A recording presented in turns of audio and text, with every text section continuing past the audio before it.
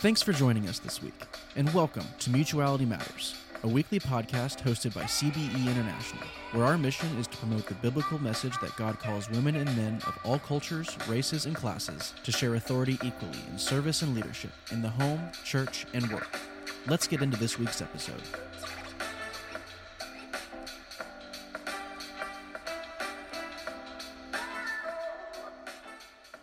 Hello and welcome to CBE's podcast, Mutuality Matters, the global impact of egalitarian theology on human flourishing.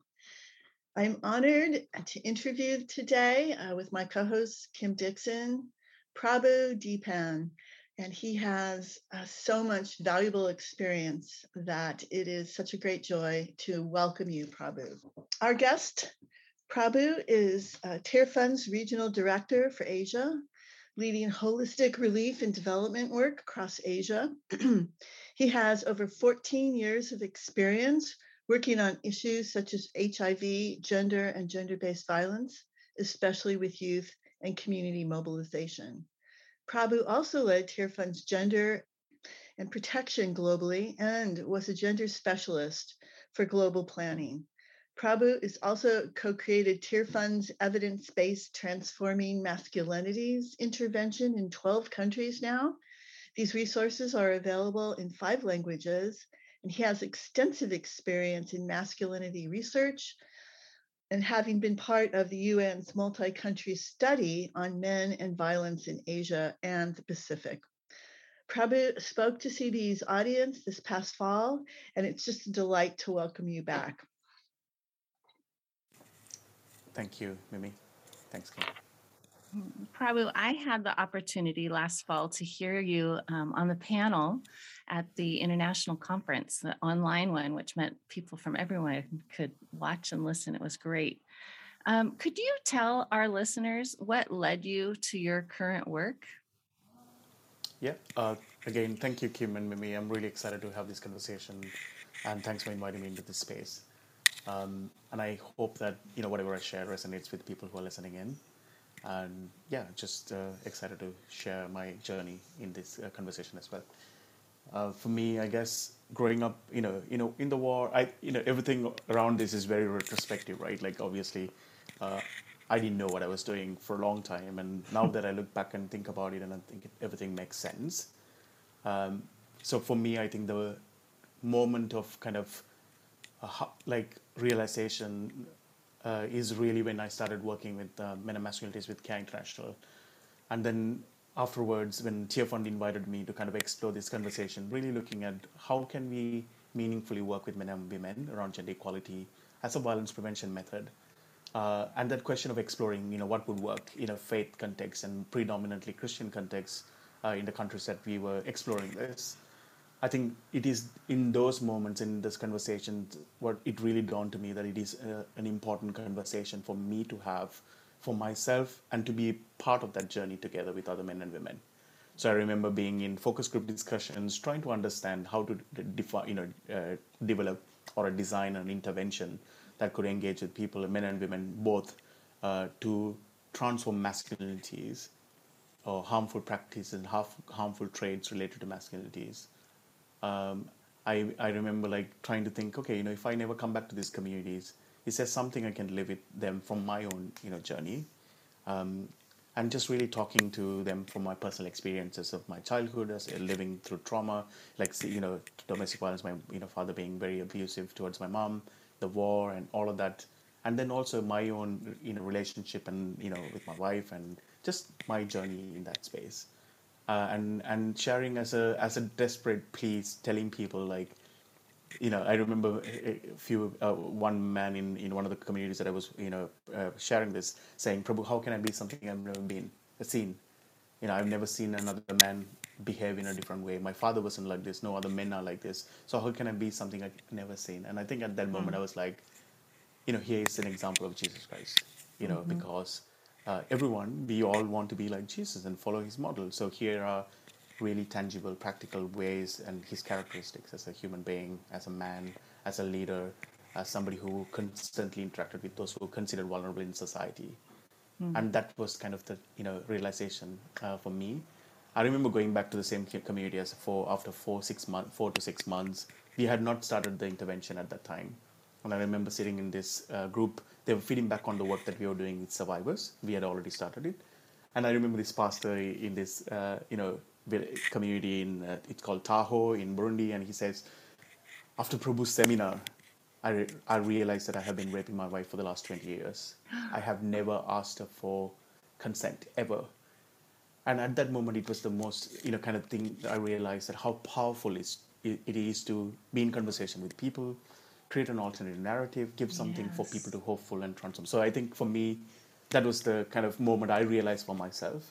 But also on the other hand came in me is that, I grew up saying, I don't want to be like my father. Like that meant I don't want to be violent. I don't want to be, but that is like looking at the worst person, a murderer, and saying, I'm a good person because I don't murder. It doesn't make me a good person. Right. So for me, I think then looking at what is the alternative? What do I want to be? Not what I don't want to be, but what do I want to be? And I think that's where the inspiration for this work comes from as well. Like, what is the ideal? Rather than saying the low standards of being, a good man, which is don't beat your wife, don't cheat, and then you're a good man. That's not what it should be. What does it mean to be the alternative? So I think that journey and that desperation, that kind of almost sometimes feeling like, what can I do more, has led me in this work, led me in conversations with people who continue to kind of journey with me as well. So I think that's kind of where I see my journey and how this started, or I just continued or evolved since then, I guess.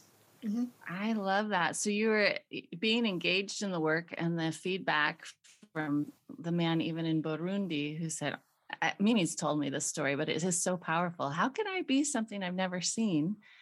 Which got you thinking, well, this is Jesus. And even for you to think, I don't want to compare myself to my dad.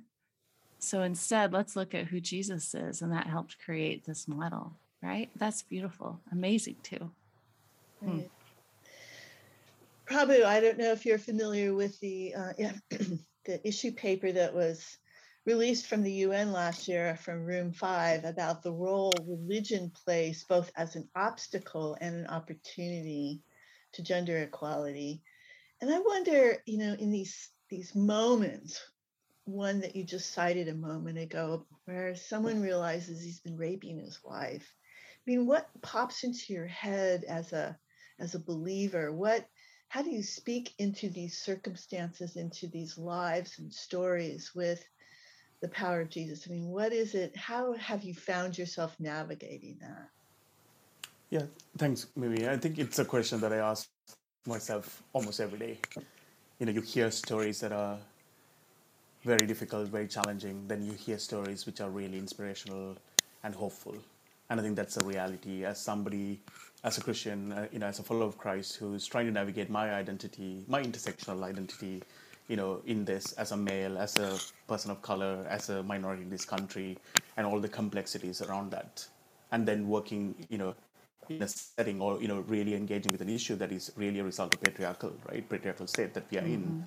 And how do we navigate that? And then listening to scriptures that I traditionally grew up with. And I, hear being repeated over and over again. And being challenged by how harmful they are, the way that they are, either interpreted or applied in people's day-to-day lives. And then also reading this intervention and seeing this hopefulness, like, redeeming, how we engage with scriptures in that space. I guess it's constantly, you feel affirmed in many ways, that you feel like there's so much good that we can do. The potential to transform lives of men and women is so much. And to relook at our scriptures in a way that elevates men and women, promotes equality is something really, really powerful, especially when you're sharing and reading scriptures together with people. And the moment they realize how most often it's people who interpret scriptures from a particular lens that they are already, they have been socialized with, and then they try to apply that in their context because then it affirms their power, affirms their status in society, whether it's being a male or a leader, etc. But also then reading the alternative and people going, oh my God, how did I not see this? I think, so I think I've come across, variation of people, some people who are reluctant to see, even though they know, some people who fail to see and haven't really seen an alternative way of looking at it because that's the way that they've grown up. They've not interrogated it. Yeah. And I think I've always go between these two. And I remember like this pastor from Central Asian states, I was doing this training. He said, Prabhu, I cursed the day I met you. I came into this, he said, I came into this and everything was okay for me. My worldview and how I saw men and women and this was okay. I was okay with that. Now you challenge, you mess with my head. You've given me an alternative way of looking at it. And I think that's what, I feel like I'm that way as well, right? Like, so I guess that's what I would say. I mean, I was with an organization you might consider secular, working on gender equality. And I would think about, see how harmful religion could be and the ways that it's used. And I remember my focus group discussions that I just was telling you, the few ones there. Sometimes pastors getting up and saying, no, women should be beaten. The Bible says we should discipline, a woman should submit, etc. Then I hear the alternative, what I just told you, and seeing the stories of transformation through transmasculinities, and seeing violence reduced, like in the DRC, by 60% intimate partner violence reduced, gender equality growing, social cohesion between men and Muslims and Christians, and all of these positive things, seeing, and then the impact on my own life and my son's life, and I'm seeing this. I think it's just the possibility of an alternative, world and alternative space. I think that gives me hope that we still have a lot of room to engage with faith actors, faith leaders, faith communities, not instrumentalize them, not like giving books and say, hey, can you preach this? Can you say this? No, but really journeying with them and saying, how can this transform your life? And how can you lead this transformation from within you? And it's a journey. I started saying, I don't want to be like that, and put me in the opposite direction of my dad. Here I am today. And, it's not like I'm here and I've made it, but it's a journey. How do you continue the journey? How do you hold yourself accountable? So I think that's what I see. So it's not like a yes or no, either or, answer for me. I think I struggle with it myself most of the times. And I think that's what it pushes me to kind of keep interrogating, keep exploring, keep asking, is there more, within this? So I guess we need to be redeemed, right? And that's the whole point of the gospel. And I do think our theology around this needs redemption. And it is possible. Wow. So I have goosebumps just listening to you as I imagine these transformative lives and community changing how people interact with Scripture and God and one another. It's like, woo! But to follow up on Mimi's question, what are some of the challenges that you see among Christian humanitarian organizations who struggle with gender equality as a central teaching of Scripture, especially given the outcomes that you see when Christians teach and practice gender equality as foundational to Christianity?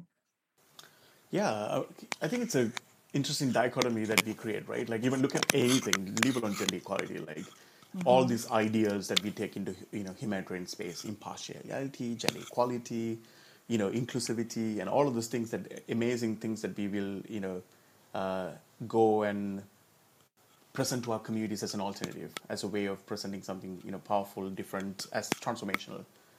Then the organizational culture as our organization, the principles, the values that we promote and we believe are sometimes contradictions, right? So even the same with gender equality. We know that gender equality is, if you're an organization that wants to end poverty, in conflict, in climate, in all of those things, gender is such a critical lens, critical thing that either could make things worse for people because of the identities and the margins, because they're in the margins, or it could be something that could be truly transformational, from peace negotiations to, poverty reduction to the climate, justice programs. But then we do not take that into consideration in our organizations. We know what difference women's leadership could make in community decision making, in camp settings, in crisis response, in peace negotiations, etc. Why not in the organization? So I do see this dichotomy that we create, and gender is one of them, and I think we can label many other things. So I do see there are a lot more Christian organizations that are coming in this, and being on this journey and starting to kind of understand for themselves, but also see that it is still a struggle. People try to compartmentalize, segment, saying, this is our theology of mission versus theology what we really believe in the organization. Right. Versus, so I really think it's a dilemma that we've created ourselves. And I do see positives. I do see things that are changing. And I really also think that obviously it's still a struggle in some countries and some spaces, depending on the political narratives in those places as well. We do not, see, this as a critical thing for us to internalize before we actually, start sharing it outside. And I do think it's time that the humanitarian sector, especially the Christian development sector or humanitarian sector, starts, reckoning with this issue. It shouldn't be a dilemma.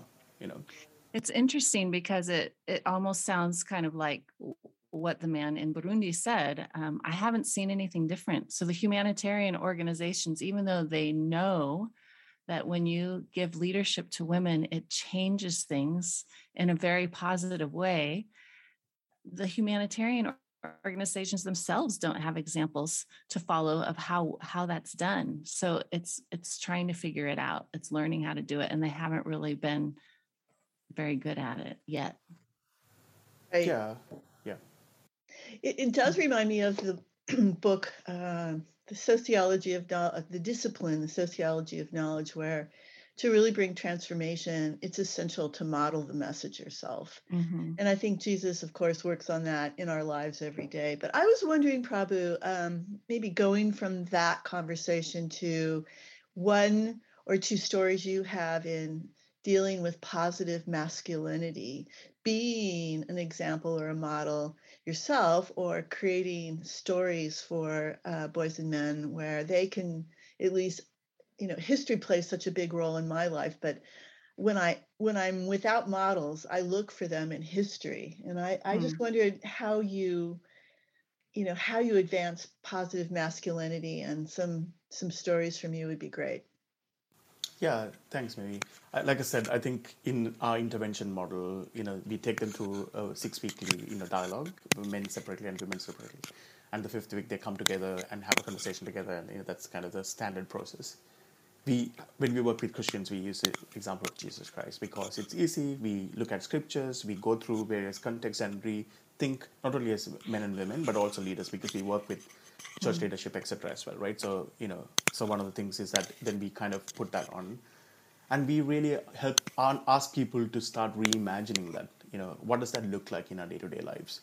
Because our point of reference, so we try not to go back to the point of reference of where things are at right now, or try to prescribe what this could look like what does gender equality look like? It's like tomorrow men cooking and women going to, that's, my father was a great cook.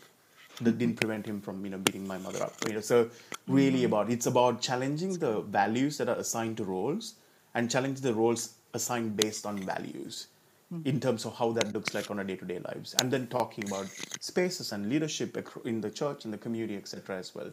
Now, one example is that, but also we really want to create space for men and women to come and testify in the church. Like we talk about it in the program language, you said diffusion, right? People need to see, not only hear, but also see, but also kind of that needs to be diffused, because that should be the affirming message. For example, I remember this story in one of the communities that we were working with. Most of the men were like doing household chores and all of these things, but they would never sweep the front of the house because other men could see them. Because the norm, and that was the norm and not it was an exception. Right. So we need to flip the narrative where this becomes the norm. Being equitable, being transformative, being uplifting, being caring and loving and compassionate and being Christ-like is the norm, and the exception is being violent. So I guess this is kind of how we go into. We try not to prop people up as like this is an example, because I myself fail, and I think it just being on that journey, trying to kind of see how that works. So Jesus Christ works in other kind of faith contexts. We use other references or stories from their childhood, and really kind of doing that work. Yeah. Wow, you have so much experience in this space. Yes. Thank you.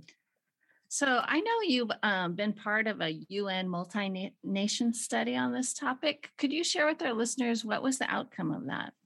Yeah, I mean, I was part of the Sri Lanka. So there was back in 2010 to 12, the UN led a massive multi-country study in 10 countries across Asia and the Pacific. It was really to understand why men use violence.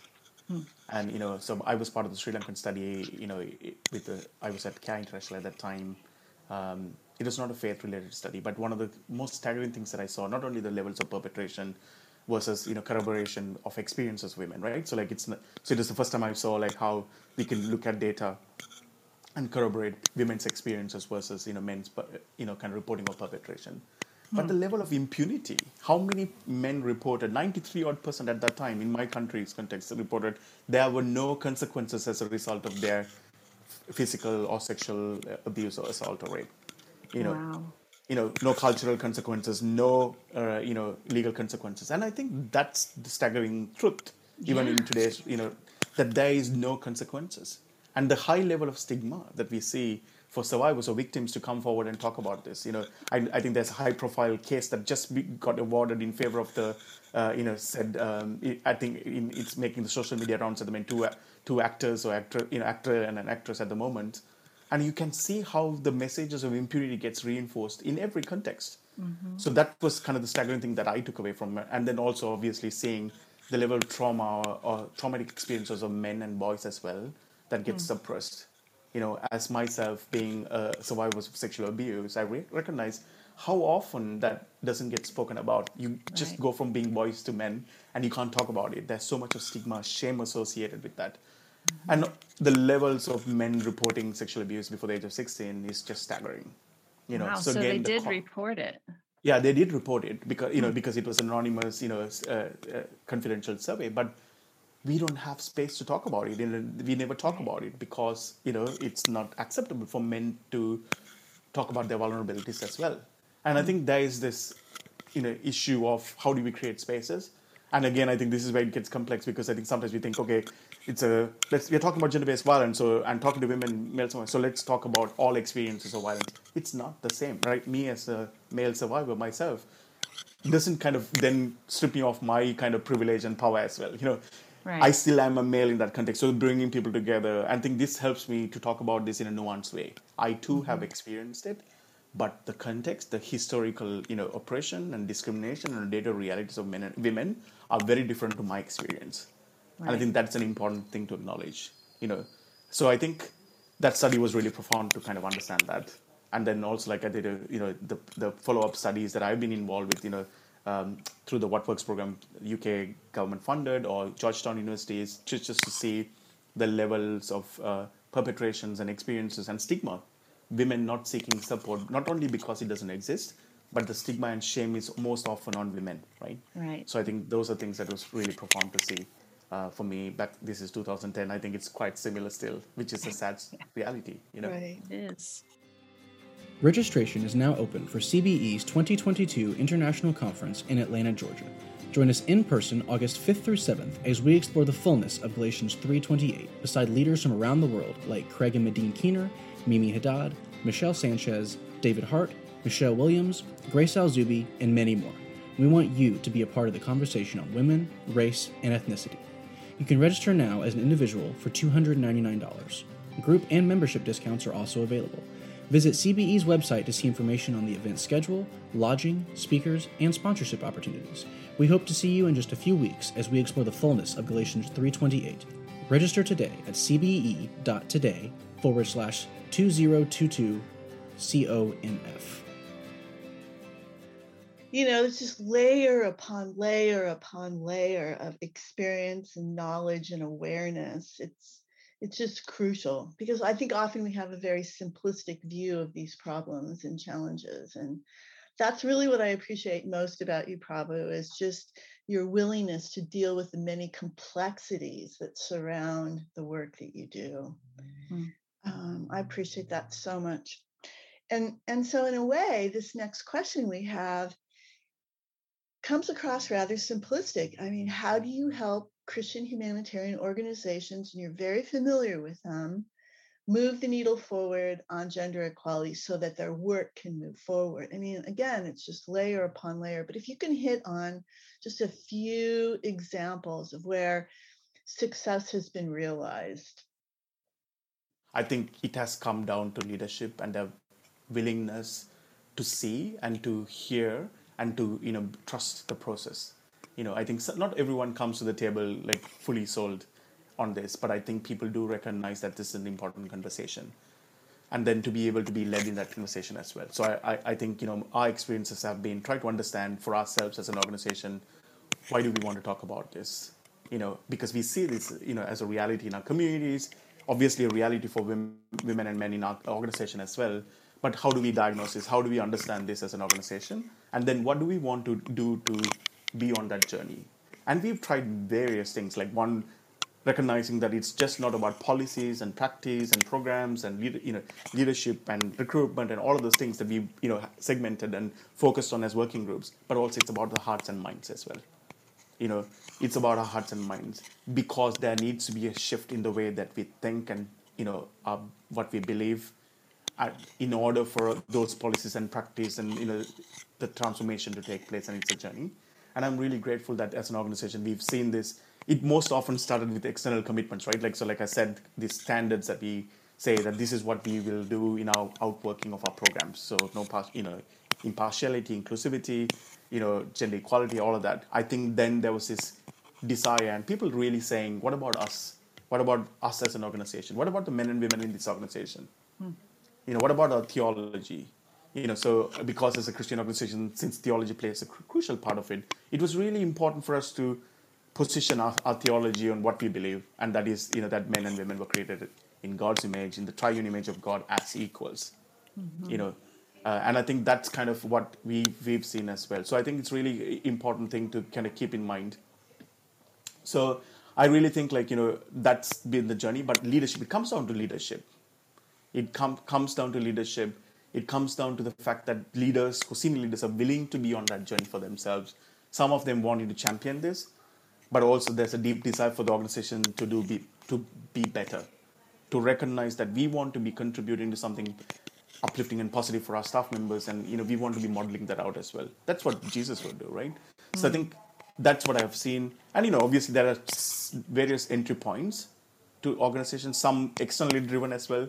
You can no longer not be focusing and talking about gender equality. I think if you belong to certain spaces as a development agency or a humanitarian, it's not negotiable anymore.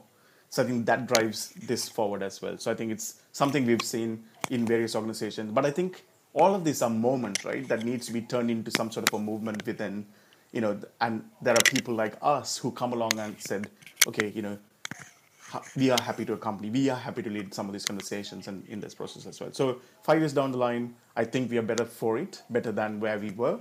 I think we continue to grow as an organization. Our board is very, again, representative of both men and women leadership, and it's really amazing leadership. We've seen transformational leadership.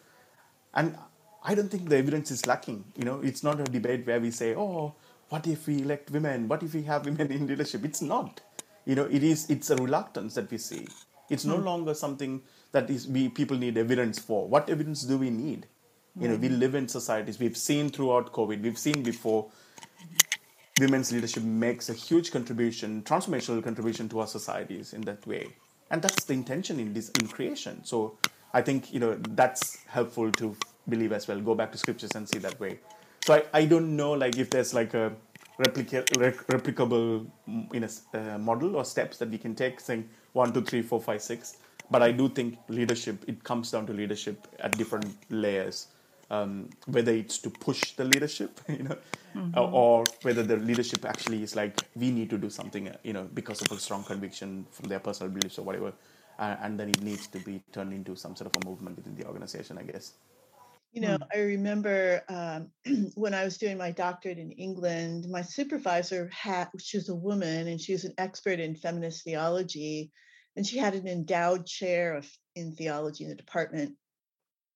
And they were the professors who rallied to bring her into that position were also, I think, the professors who expected her to prepare, tea at staff meetings, and when we had graduate forums and seminars, she was supposed to be in the kitchen getting it ready so everyone felt welcome. There was just such an irony there. I mean, things have improved, but it starts with the mind and it slowly works down to everyday examples. And I think maybe you talk about an important thing. I think it's important for us to model an alternative. So that means intentionality of those leaders like myself who believe and want to understand how we come into conversations, how we model this, how we create spaces. That's great. Thank you. Yeah. Probably you've been involved in this for a long time. And you just talked about being able to see hope in the progress. I think it's in the progress, but can you speak to the changes that you have seen that give you this hope? Yeah, I can. I mean, I do start with myself, as I said, my own thinking and how I change in that space and how I continue to, trying to engage with that. So that's one thing. I see how it rubs off and how it reflects in my son's life and, and him as a 11-year-old starting to find the language to talk about equality as well. But I've also seen statistics and data from the work that we do across the 12 countries. Like as I said, 60% reduction of intimate partner violence, Wow. 83% reduction of non-partner sexual violence. That means any kind of form of violence, sexual violence that was perpetrated by a not an intimate partner. So we can see that violence reducing at the household and relationship level also leads to violence reducing in the community. So if we do have people who believe in equality and start to explore that together, it's not only changing how men and women interact with themselves and violent relationships, but also the community itself. Wow. And we've seen this in Nigeria, in DRC, in Sri Lanka, in Brazil, across the world, where we see people's lives transformed. And it's not a destination, right? It's a journey. It's a continued journey, movements of people journeying together. And I think it gives me hope. I see, go back and see people talk about how this is transformed the way they, sometimes it's so, in my own eyes, it's insignificant. But others, it's profound. Like for the women in, that I was working in a predominantly Muslim community where they say, my husband won't stop saying, I love you to me. He holds my hand, now we walk. For me, that's so profound. Like my girl can go to school now because we believe in equality in that space. So I think we need to be starting to recognizing all these forms of changes, because otherwise we can't sustain this movement. Right. We're not going to have that massive change unless we recognize that little girl who went to school, that woman whose husband, starts affirming of love, or that man who's starting to kind of, become an advocate, or the man who says, I want to change, I want to lead this transformation, or people like me or you, and all of that we need to start recognizing. And also the empirical data that we see from these interventions that are projects and, all of this thing, which is great stuff, right? But obviously that's not the only thing. So I can talk about, like the endline studies and quantitative data that, we have from our work in Nigeria and DRC and other parts of the world, but also the real life stories that I hear and the smiles that you see, because people feel sometimes almost set free, because they don't live in these boxes anymore that is defined by our society that says, you as a man, this is the only way you can be. You as a woman, this is the only way you can be. And you can't negotiate. You can't think about an alternative where you both can flourish, without one having to sacrifice their hopes and dreams and desires and God-given potential. What kind of a world is that? So I think that's the hope, I guess, to see that, and being able to see that keeps us going in this work, that's saying it's possible. So you have the anecdotal stories, which are powerful and beautiful, but then you have these amazing statistics that back it up. Those numbers are huge. That's so exciting. Wow. I know. I mean, I just felt my shoulders relax as you were talking about both the combination of personal stories and data. There's a lot of flourishing that we just don't see or appreciate. And thank you so much for the work that you do. CBE's next conference is likely to be in Brazil next July. So I'll have to reach out to you about that as well. But oh my goodness. Prabhu, we would just love to follow you around for about a month and just watch what you do and take careful notes and pray for you. Of course, we ask our listeners to pray for you. And it's just been a beautiful journey to watch you grow and to watch your community work so faithfully and with such intelligence and commitment to God. So thank you so much. How can we be praying for you in the coming year? Yeah, I mean, I have actively tried to kind of distinguish this work from myself because I've taken a different role, right? So and this work is, being led by amazing people within the organization and the communities, as I said. and there's a lot of conversation around scaling it up in various countries. Mimi, you were reading about that it's available in 5 languages. That was a long time ago. It's like now more than 10 languages. And it's not just a translation, it's an adaptation to a different context and different language. We've just launched finishing up a storybook for children, Sunday school children as well, which is going to be talking about gender equality. It's just really phenomenal. I just pray for the team that's leading that. And I think, the movements need to decenter people like myself. It's not about me.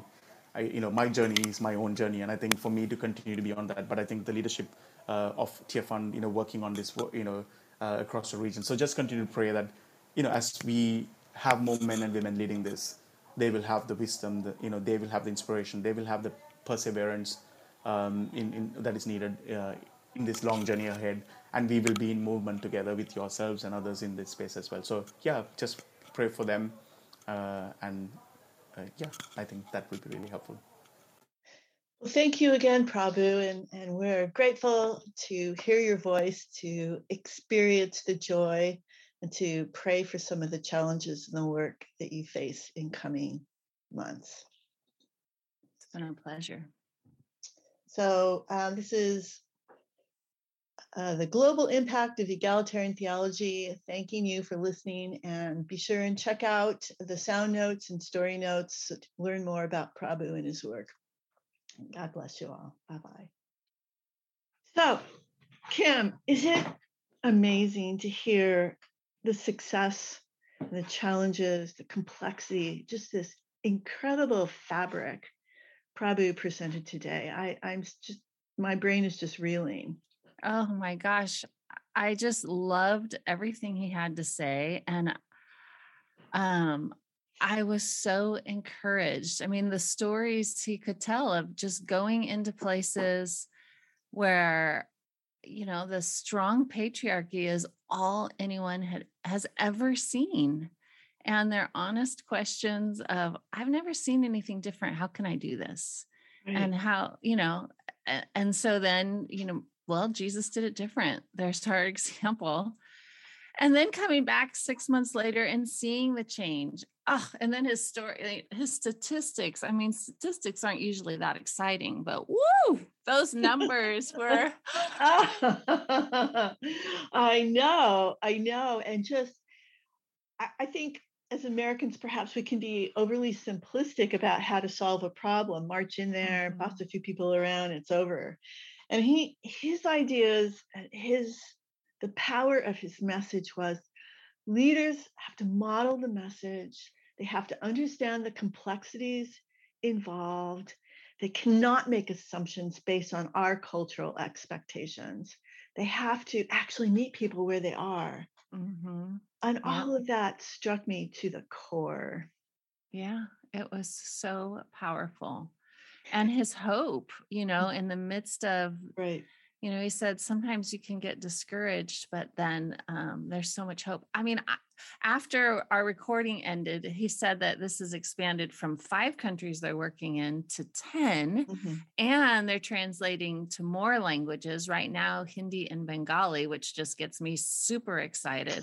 Like, woo! Oh. I know. And I thought, there you go. It's too easy to become disparaged, that nothing will ever change. It will always be like this. And that's just a lie. I mean, that just right. Paralyzes the good work we're called to, and to see and celebrate our colleagues and the changes that they see and have been part of. Exactly. Really, and if we think of all of these changes that he is documenting, and his own example of his own life, where his son is watching him and his son is coming out with a different way of looking at relationships between men and women than he had growing up in his abusive home. And you think, if this is happening around the world, that the children are growing up and what their normal is a mutuality between men and women. Woo.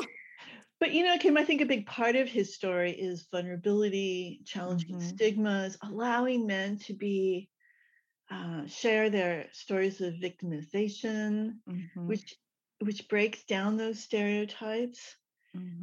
I find it profound, and just a relief to welcome honesty. Yes, exactly. That honesty, and that honesty is what is so healing. Right. And you don't have to prop up some persona. And it is freeing because it's real. Mm-hmm. Yeah. Well, I'm just so glad to be on this journey, really. I know. And talking to people like that makes me really excited to be on this journey with these amazing people. Yeah. Well, thank you so much, Kim.